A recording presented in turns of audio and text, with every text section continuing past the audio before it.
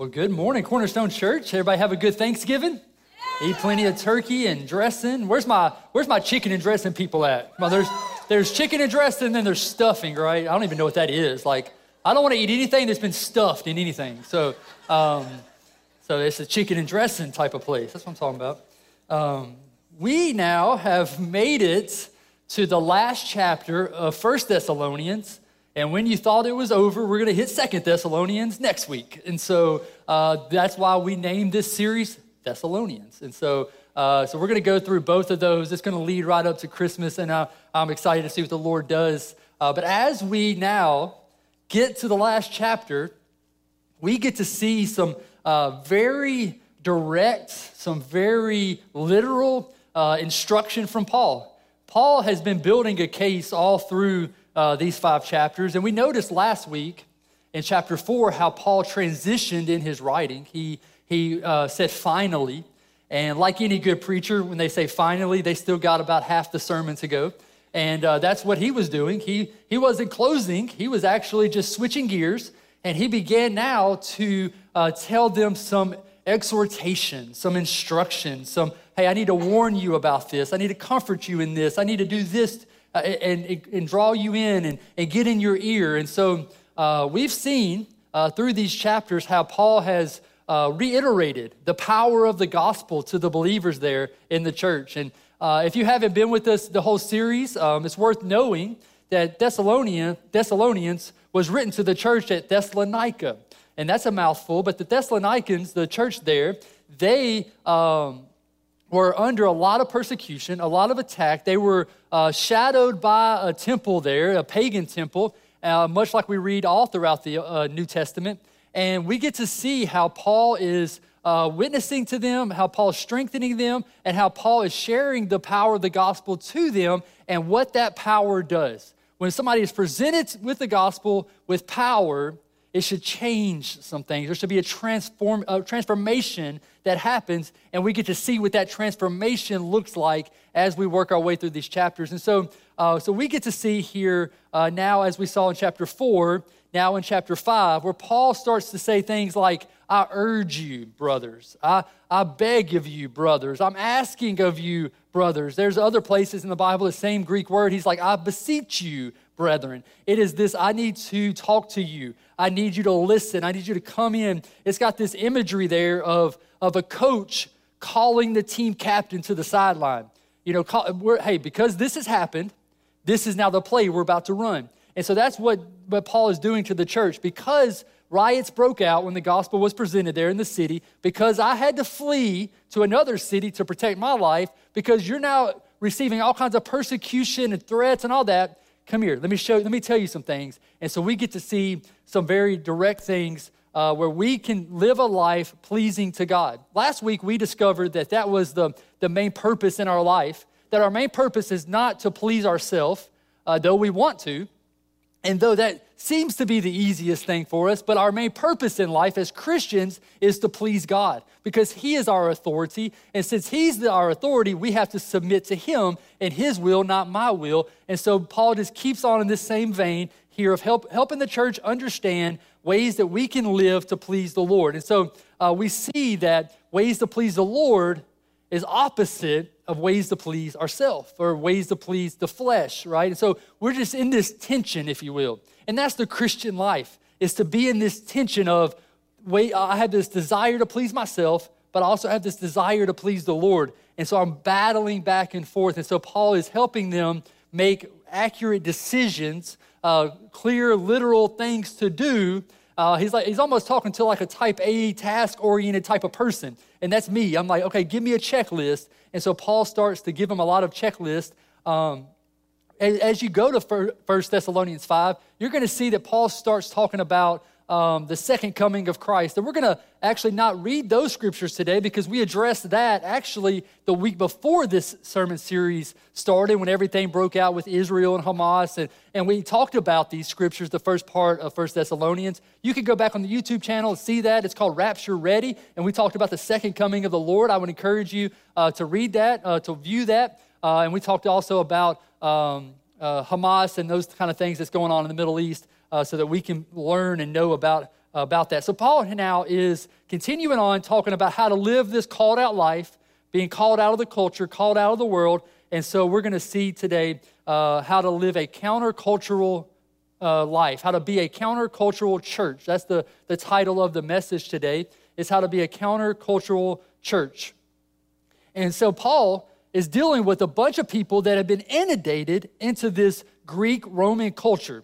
And we talked a little bit about that culture last week, how perverse it is, how wicked it is, and the things that they do there. And so once they give their life to Christ, they're bringing all these thought patterns and habits and lifestyles and all this previous things with them. We like to call it baggage, right? We're just bringing all this baggage with them into the church.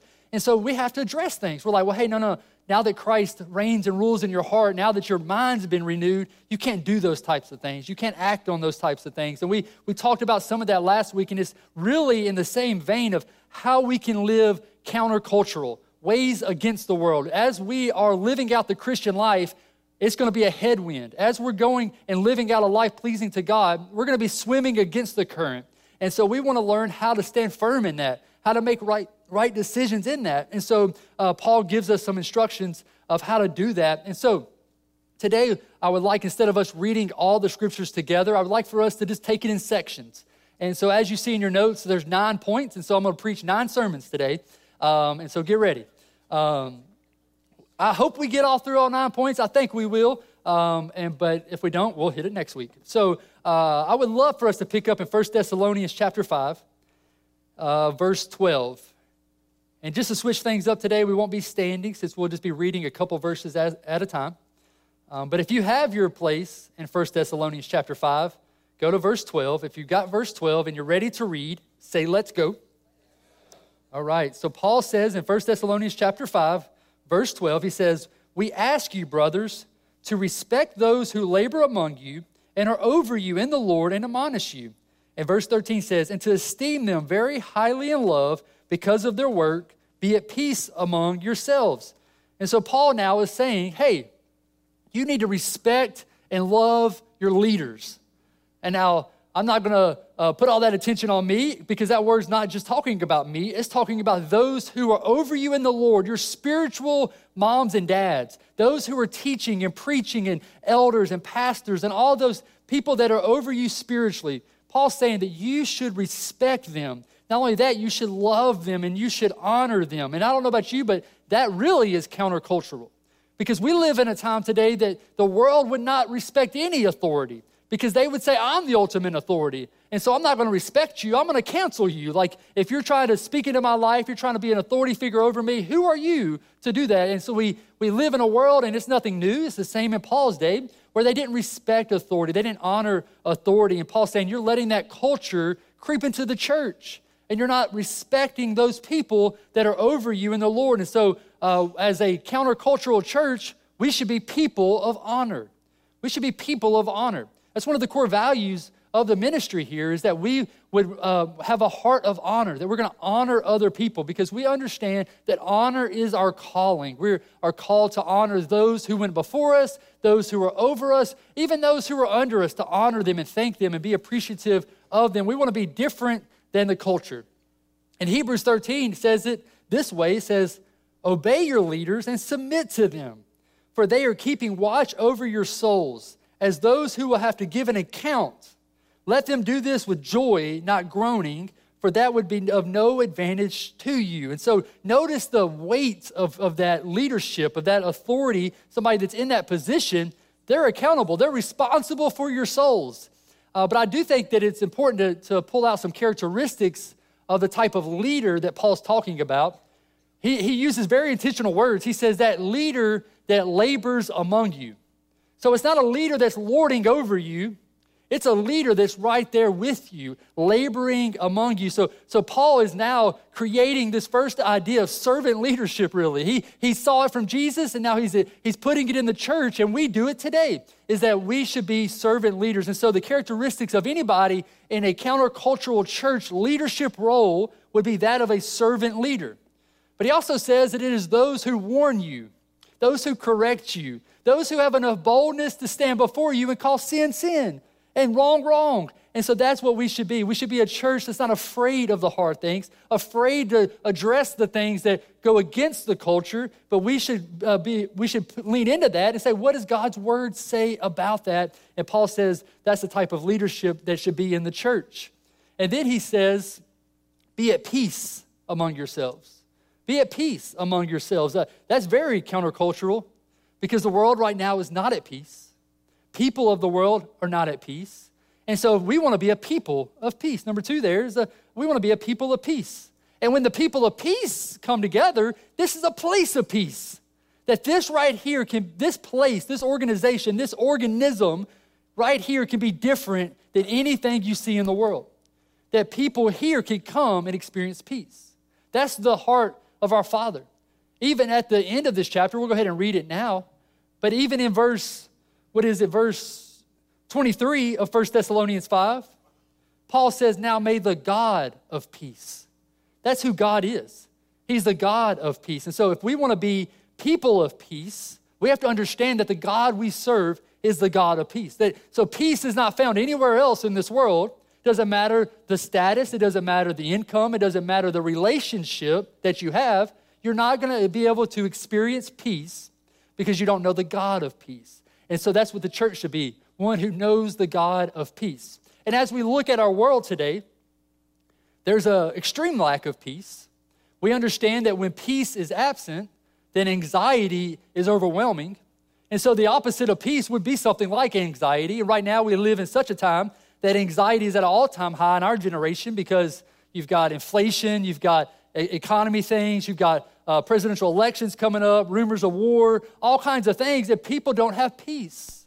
They have anxiety. But they should be different among the church because we can live in the same world that a non-believer lives in and still have peace. Well, why is that? Because 1 Peter 5 tells me that when I have this anxiety, I don't have to carry it. When I have this anxiety, I don't have to live with it or deal with it or cope with it. I don't need a medication to get me through it. When I have anxiety, the Bible says to cast it on Jesus because he cares for us. That's 1 Peter 5:7. It says, for me to cast my cares on him because he cares for me. So this God of peace that we talk about, this God of peace is not only providing peace, but he also cares enough that he wants to carry whatever has you anxious, whatever has you worried, whatever is on your mind, whatever's on your shoulders, weighing you down, causing you to be afraid, causing you to be uncertain, causing you to be shaken. He says, cast that on me. Cast it on me because I care for you. And it's relevant today, especially in this time of between Thanksgiving and Christmas. Studies would show us that this gap we're in right now, the week after Thanksgiving, leading up to Christmas, there are more intrusive thoughts and there are more suicides that happen in this span than any other time added up in the rest of the year. So you take all of them added up, more still happens right now because the enemy gets in, especially in the holiday season, and he divides. And he causes bitterness. And he reminds you of that thing that they did to you. And he reminds you of how dysfunctional your family is. And he reminds you of how good you're not. And he reminds you of all these things. And he reminds you of how the world is turning for the worst. And it's getting bad. And nobody knows what's going to happen. And all of a sudden, fear sets in. And before I know it, I'm anxious. And I'm worried. And I'm depressed. And I'm frozen. And I can't move because I'm afraid that I'll make the wrong step. But Jesus is clear. He says, cast that on me. I don't know about you, but I have enough faith to believe that my God is big enough to handle whatever worry, doubt, fear that I have. And so we cast that on him. Somebody needs to hear that today. You can cast that on him. That there's no problem too big, nor is there a problem too small. You can cast your cares on him because he cares for you. And you can have that peace. That God of peace is going to come in to your life. He's going to dwell in you. And so you can be a people of peace. The reality is that the world wants it, but they don't know how to get it. They're craving for it. They're craving for peace. May this be the place that peace is found. May this be the place where we invite those who are far from him and say, come, experience him. You can have peace. This is a place of peace. And then Paul would then go on in verse 14 to talk about some ministry to other people. Verse 14, he says, and we urge you, that's that same word again. We urge you, brothers, admonish the idle, encourage the faint-hearted, help the weak, be patient with them all. Notice that Paul is talking to the church. He says brothers. We can translate that word brothers and sisters. He's not talking to leadership in this moment. He's talking to the members of the church, not pastors or elders. He's talking to you and I. He's talking to every one of us, individual members of a church. And he's saying that it is you, brothers, that should be doing the ministry. That you should be the one that does the ministry. And in Growth Track, we always love to see the look on the people's face when we give them this statement. We say every Christian is a minister. And they're like, I didn't sign up for that. We're like, yeah, today's your ordination service. Like, we're about to ordain you right now. You're a minister. And I understand that term, especially in our culture, especially in the South, among different denominations, that can mean the one who's preaching, the one that's standing up on a stage with a microphone. But the reality is that the word minister just means the one that's doing the ministry. And so every one of us are called to do the ministry. And we see some of those examples here. At the core of this, Paul is telling us that a countercultural church, that we are people of compassion. People of compassion. He would write in Philippians chapter 2, along the same lines here. He says, let each of you look not only to his own interest, but also to the interest of others. This is so countercultural because we live in a time today, so did Paul, where people of the world would say, no, get yours first. Get yours. Do you. Do what's best for you. Don't worry about them. You need to elevate yourself. You need to advance yourself. You need to do what's best for you. And Paul's saying, no. You can't do what's best for you and neglect the needs of the church, of the people around you, your brothers and sisters in Christ. You have to be compassionate. Now, in our view of compassion, we might define it as, oh, my heart breaks for them. Oh, I feel sorry for them. But compassion is not how you feel. You can't just feel compassion. You have to show compassion. You have to show it. And so that's what Paul's saying here is you've got to show this. We've got to be compassionate people, not conceited about ourselves, but compassionate. And so how do we show it? Well, he says that you can admonish the idle. That literally means warn the unruly. Warn the lazy person. That's another translation of that word idle, is a lazy person, the one that don't want to work. Paul says that this should be a place of warning. We don't like this, but Paul's saying this should be a place of correction. That when we gather together, that we as a church should be corrected. That when we get off the path, somebody should say, hey, you're about to hit the ditch. Not wait till we hit the ditch and come see us in the hospital, but keep us off the ditch. Keep us on the road, in between the lines, right? And so Paul's saying, hey, you've got to confront them. You've got to correct them. He uses this same language in the previous chapter. We didn't get to those verses, but it talks about those who are idle, those who don't work. In Paul's time, you see, some of the church was so impressed upon the rapture and the second coming that they thought that it was going to happen at any moment, so they stopped working. But also you had a group of people in the culture, the Greek culture of the time, they didn't want to work. You see, they thought that the higher a status of a man, the less work he did.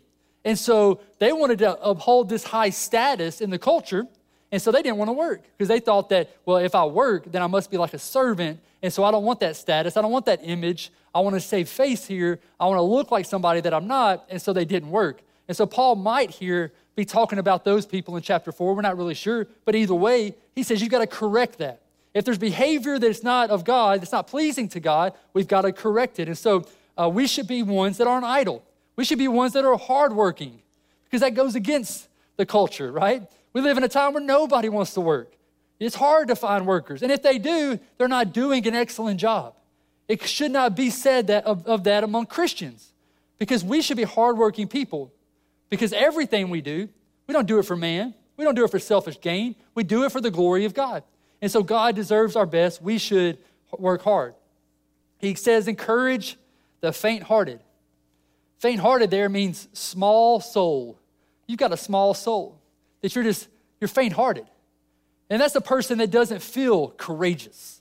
That's a person that doesn't feel full of faith and on fire for God. Maybe it's because they're in a season of suffering and season of loss. Maybe they're grieving something. Maybe they're going through a trial. Maybe they're just in it right now. And Paul says, that's okay. Come and let's encourage them. Let's pour faith into them. You know what that tells me? That you don't have to have it all together to come in the room. That it's okay if you don't feel like it. I'm not telling you to be fake. I'm just telling you to be faithful. To come in the room anyway and let us pour some faith into you. You can come in with weak faith, but you're going to go out full of faith. And so that's what Paul's saying. We've got to encourage. So not only are we a place of correction, we're a place of courage where people can come in and find courage, find faith. We can pour that into them. And so we understand that without that faith, it's impossible to please God. That's what the word says. And so this should be a place where faith is increased, where people are built up. The world loves to tear down. The world loves to destroy, to get you at the lowest of lows so that they can just trample over you. They can take advantage of you. They can use you as a stepping stone. But Paul says, not here, not in the church. We should be those who are pouring faith, building up. We're going to correct you, but we're also going to pour courage and comfort into you. And then he says, help the weak. Help the weak. Many commentaries would say that this is in reference to the chapter 4 that we talked about last week, those who are weak in their flesh, those who are prone to easily give in to temptation to sin. And Paul's saying, you've got to help those believers. You've got to strengthen them because they're weak and they're easily given in to sin and the desires of their flesh. And so we should be a place where people grow spiritually. They stand strong. They're able to withstand any attack, any temptation, anything that comes against them. And so we welcome the weak. Paul said, I became like the weak so that I might reach the weak. And so we understand that our flesh might be weak. We understand that we're going through things. We understand that there's no perfect person allowed here, that we're all people that are under construction, right? We are all sinners in need of a Savior. And so there's no perfect people here. Paul's saying in the church, there's going to be people that are weak spiritually. There's going to be people that are struggling with sin, and we've got to come alongside them, and we've got to protect them, strengthen them, because the culture loves to prey on them, to prey on the weak. And we're going to pray for the weak, right? We're going to pray for them. And so Paul is telling us that we need to strengthen the church, that we need to grow spiritually. It breaks this cycle of correcting and encouraging and then correcting and encouraging. So many of us, we live our Christian life this way, is that we come to church on Sunday, we receive the correction, and then we hit up the pastor halfway during the week, and I need some comfort because I messed up again. And then the next Sunday, I get encouraged, and then I get comforted, and I get corrected, and then I get comforted. It's just this cycle that we tend to go through in life where we hear the word of God, we get corrected by it, but then we mess up during the week, and we need comfort, and we need encouragement. And Paul's saying this, is that what you need is not a fresh start. You need a firm stance. You need a firm stance, that we've got to learn to stand firm. Now, we understand that all of us go through seasons where we need a fresh start. We need a do-over. But we can't get a fresh start every week. We got to learn to stand firm against the attacks, to understand suffering will come, to understand that we are a target of the enemy, but our feet are planted, and we stand strong, and we grow in our faith. And so Paul says, do that. Encourage them. Minister to them. Brothers and sisters in the church, we should be doing the ministry. And then he says, be patient with all. Be patient with them. Understand that as we care for people, that they're not perfect people, that they're under construction. They're God's people. We need to be patient with them. And then let's keep going to verse 15. Paul says, see to it that no one repays anyone evil for evil, but always seek to do good to one another and to everyone. So we're not repaying evil for evil. We're seeking to do good to others. So number 4, a countercultural church would be people of forgiveness.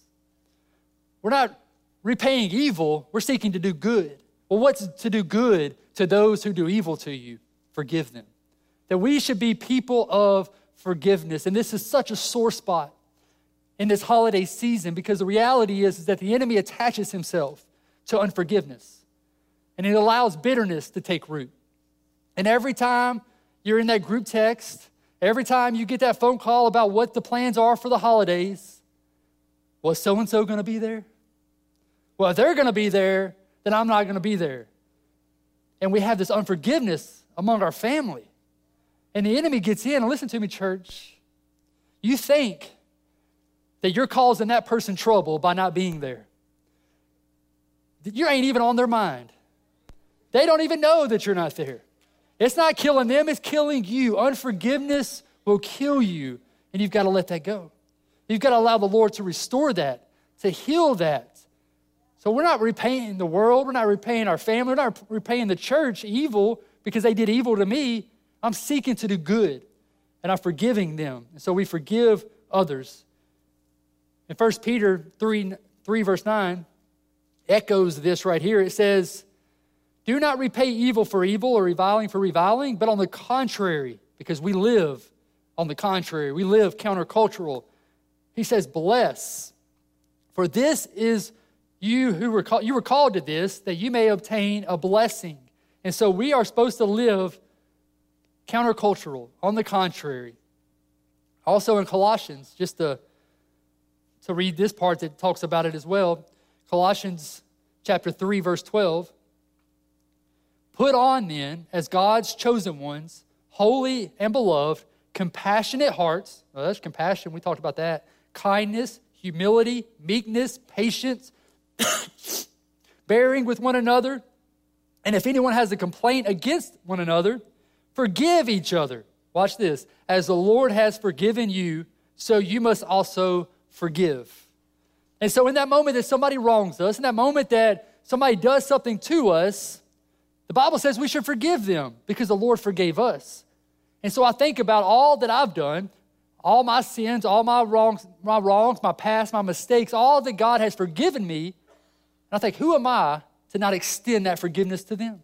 And so we must be people of forgiveness. And now we get to a section, a very popular few verses here in 1 Thessalonians 5. Paul has already given us how we should act towards leaders, right? Honor, respect, love. And then he shows us how we should act towards one another, be at peace and do ministry, care for one another. Now he's like, okay, this is how you should act. This is how others should see you and see you act. And this rapid fires some things. 1 Thessalonians 5:16, he says, rejoice always. Rejoice always. And so we should be a church. We should be a people of joy. We should be a people of joy. I choose to rejoice. It's not hard to go into the world and in your workplace and in your school and around people and realize they don't have joy. They might have happiness in a season of high, but when they hit a season of low, they lose all happiness. And so they're on this emotional roller coaster. And if we're being honest, it creeps into the church, where us as Christians, we can find ourselves depending on our emotion, depending on our circumstance, looking to that to determine whether or not I'm going to be happy or not. And God's telling us that, no, you can have joy at any season because it's not an emotion. It's a gift that I give you. And so as a follower of Christ with the Holy Spirit living in me, I can have joy in the middle of chaos. I can have the joy in the middle of lowest of lows. And I just think of those heroes of faith in the room today, those people that are walking through hard times, or just coming out of hard seasons, and you've been given diagnosis like cancer and kidney diagnosis and all kinds of craziness, sickness, and you've lost so many loved ones, and we see you and you still have joy. You are a testimony of the power of the Holy Spirit living in you. So continue to let your light shine before others because they're seeing your good deeds, and we get a chance to give honor and glory to God because of that. So we should be people of joy. We're not faking it when times are hard. We're not just coming in here and putting on a smile and pretending. No, we're just faithful to the God who gives me that joy. I'm faithful to him. And so he goes on to say, pray without ceasing. So number 6 in your notes, we should be a people of prayer. A people of prayer. And now we understand that in the church. We talk about read your Bible and pray. That's every Sunday, right? Read your Bible and pray. But I want us to understand the nature of prayer. Now, prayer connects us to a higher power. Prayer connects us to our Creator, connects us to God. And the world is longing for an opportunity to connect to something greater than themselves, to connect to that higher power. And that's why you have all the different religions. That's why you have all the different belief systems. That's why you have everybody doing all kinds of stuff to conjure up whatever they can so that they can have an outer body experience, or they can be in this complete free, emotional zone where they just feel free from everything. We are looking for that. People are craving that because we were created in the image of God, in the likeness of him. In the garden, we walked with God. We had that community. We had that communion. And prayer, that's what it does. It connects us. And so when he says to pray without ceasing, that lets us know that prayer is not a formal thing where we just bow our heads, close our eyes, get on our knees beside our bed, or put our elbows on the table beside our plate and pray. It is a lifestyle that we are constantly praying, constantly talking to him because he cares and he wants that relationship with us. And so we must understand that prayer connects us to God. That if you want to be closer to God, increase your prayer time, increase your prayer life, make time to talk to him. And so we can be countercultural. We can have the things that the world desires. We can be people of prayer. And then in verse 18, he says, give thanks in all circumstances, for this is the will of God in Christ Jesus for you. And so we rejoice and we pray and we give thanks because it's God's will for us. It's what's best for us. And so he says, give thanks.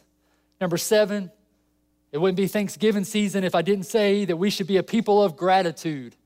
Gratitude. Every American, right, is this past week been focused on being thankful.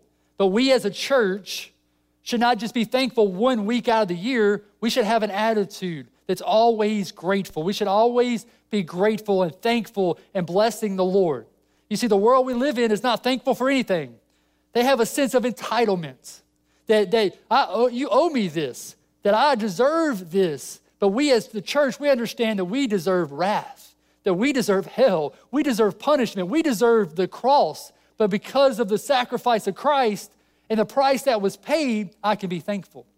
And so we have this heart, not of entitlement, but of gratitude, realizing that we don't deserve what we had coming for us. Or we don't want what we had coming for us, what we deserved. But God stepped in, intervened, and redeemed us from that. And so we should have this heart of gratitude.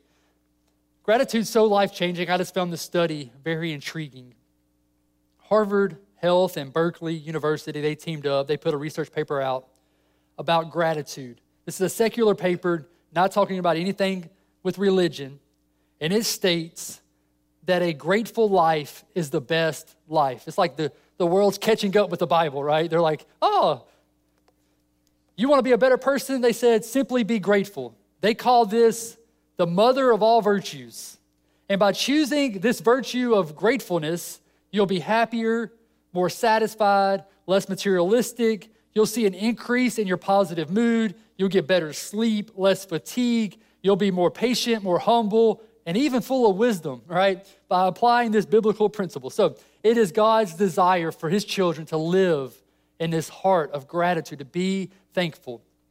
And I want us to read, it's not in your notes, you can write the reference down, where Paul writes again in Philippians. And it just kind of sums up all that we've been reading. He writes it to the Philippian church in Philippians 4. And listen to Philippians 4, starting in verse 4. He says, rejoice in the Lord always. Again, I will say, rejoice. Let your reasonableness be known to everyone. The Lord is at hand. So do not be anxious about anything, but in everything, by prayer and supplication, with thanksgiving, let your requests be made known to God, and the peace of God, which surpasses all understanding, will guard your hearts and your minds in Christ Jesus. That really sums it up, that as we rejoice, as we pray, as we're thankful, as those moments of anxiety come in, that God can provide peace as we cast it on him. The peace that surpasses all understanding. He says it's going to guard your hearts. What's that? What's it going to guard it from? Bitterness, unforgiveness, anxiety, worry, doubts. And so we must have the peace of God to guard our hearts. And then he transitions to some spiritual things, if you will. he transitions to verse 19 through 21 in 1 Thessalonians chapter 5. And he says, do not quench the spirit. Do not despise prophecies, but test everything. Hold fast to what is good. And so number 8, a countercultural church are people of the Spirit.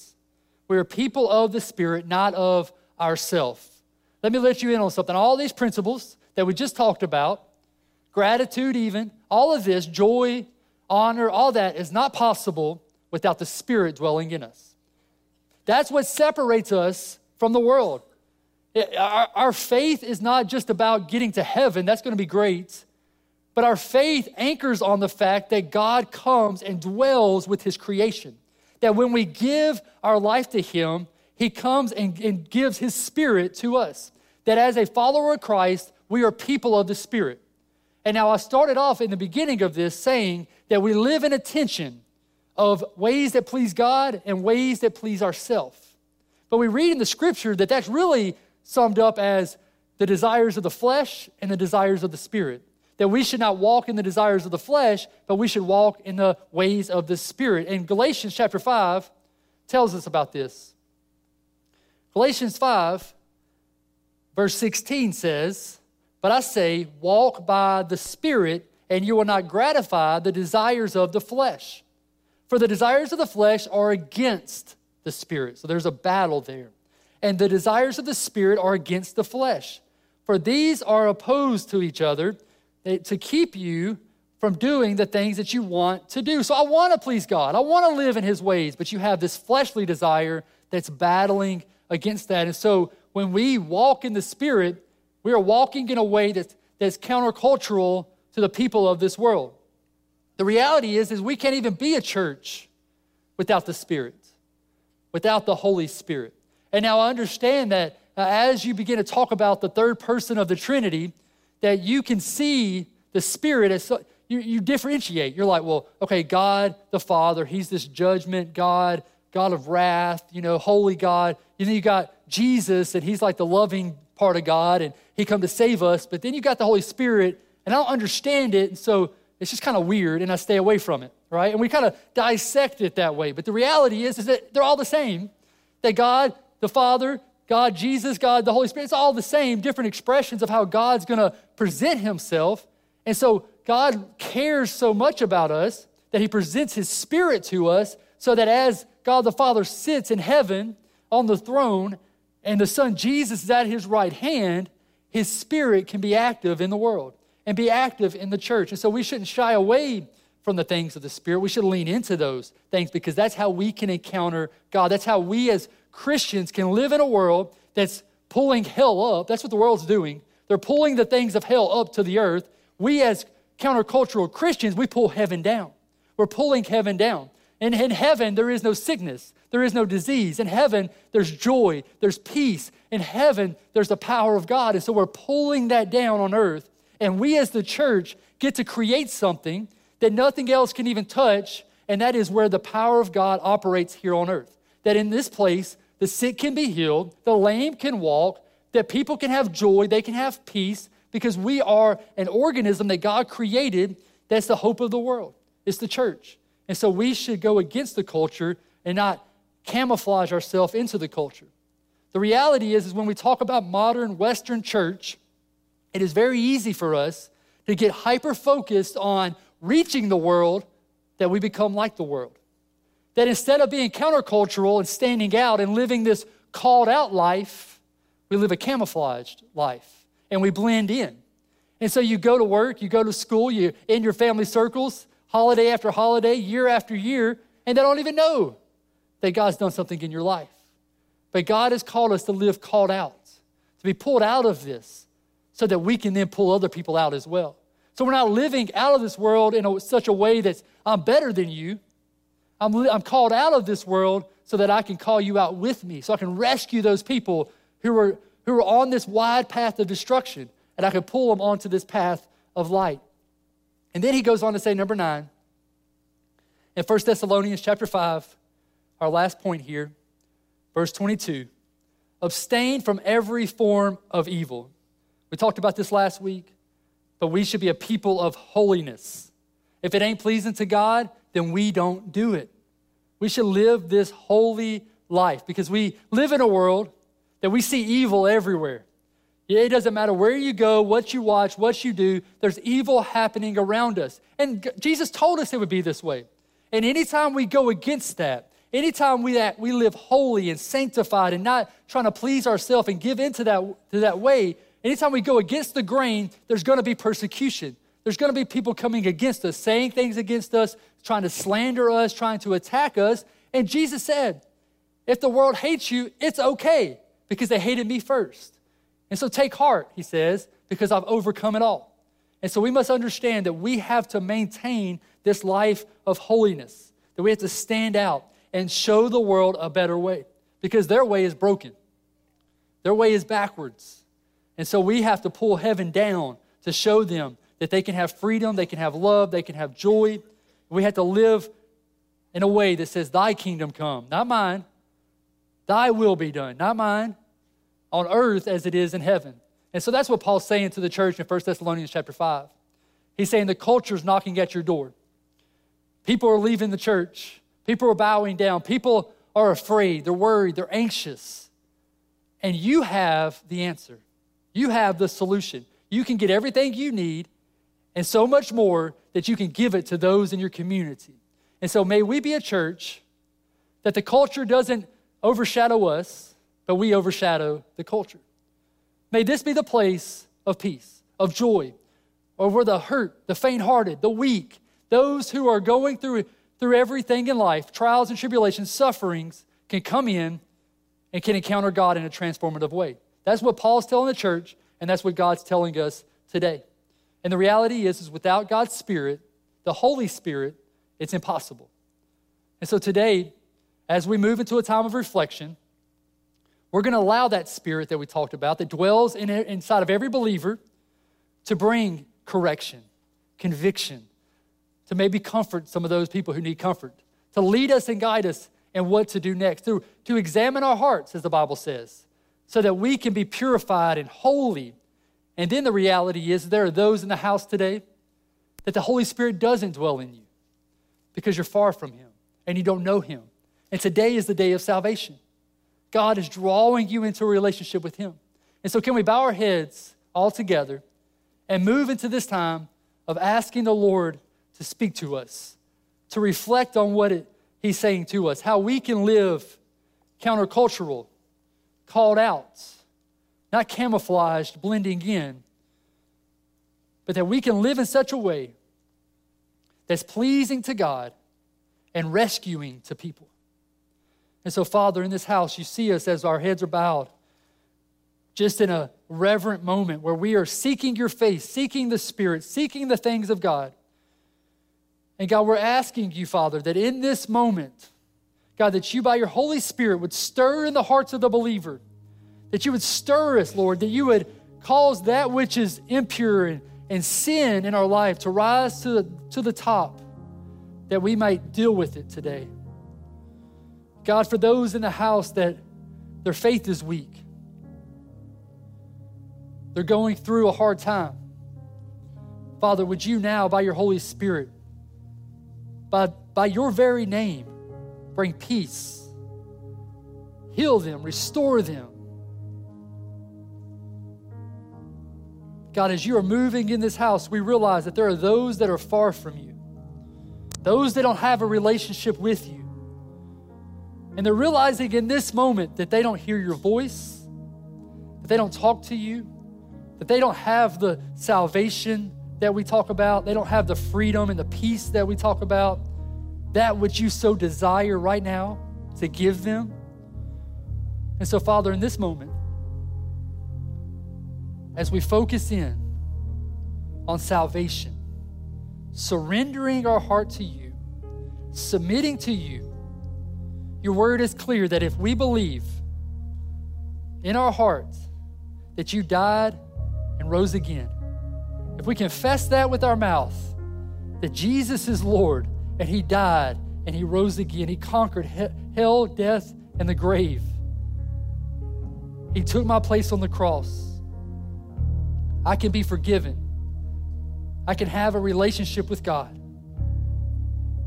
Father, there's those in this house that today's that day, that they're going to give their heart to you. They're going to confess that. They believe that. And they're going to receive forgiveness. They're going to receive the Holy Spirit. They're going to receive peace. And so if that's you in this room today, we don't embarrass, but we're bold people. And if you would boldly say today, as everybody's heads are bowed, eyes are closed, but you're saying today, that's me, Michael. The Holy Spirit's drawing me into a relationship with Him, and I can't shake it. I don't understand it. I'm not sure what I'm feeling right now, but I know God is stirring in my life, and I'm coming back to Him. I realize that today is my day to surrender to the Lord, to live my life pleasing to Him. If that's you, would you lift up your hands and say, that's me. I'm giving my life to Christ today. Thank you. I see y'all's hands. Anybody else? I see your hand, sir. Anybody else? Today's my day, giving my life to the Lord. You can put your hands down. If we could, all together, we're going to stand. We move now into a time of response, where we respond to what the Lord has done in our life. For so many of us, our reasonable response is to worship Him as a new creation, a healed creation, a person of peace and of joy. And we're going to do that. We're going to worship together as we sing, but our prayer team are making their way along the side walls. Listen to me. If you gave your life to Christ today, or you should have, these are the people you need to talk to. They not only want to pray for you, celebrate with you, they've got a Bible they would love to give you as a gift, a new believer's guide they would love to just give you to help you on this faith journey. But more than that, they want to connect with you so that you don't have to do this alone. This faith journey was not meant to walk in isolation. We are better together.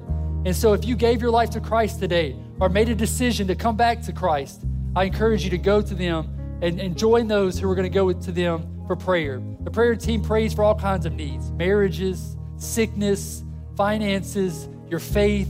And so I encourage you to respond either to the prayer team, to the altar, or maybe in worship to the Lord. Can we do that together, Father? We thank you, Father, for what you're doing in this house. We thank you for your love, your mercy. We thank you, Father, that in this moment right here, we can worship you as a new creation in Christ Jesus. The old is gone, the new is here. And so, Father, we just right now want to crown you as King of our hearts, to bow before you and to realize that you are the source of everything, that everything bows at your name, that everything is under your feet, that you are Lord of it all. And so we give you our life. We give you everything in Jesus' name. In Jesus' name, amen and amen. Come on, let's worship together.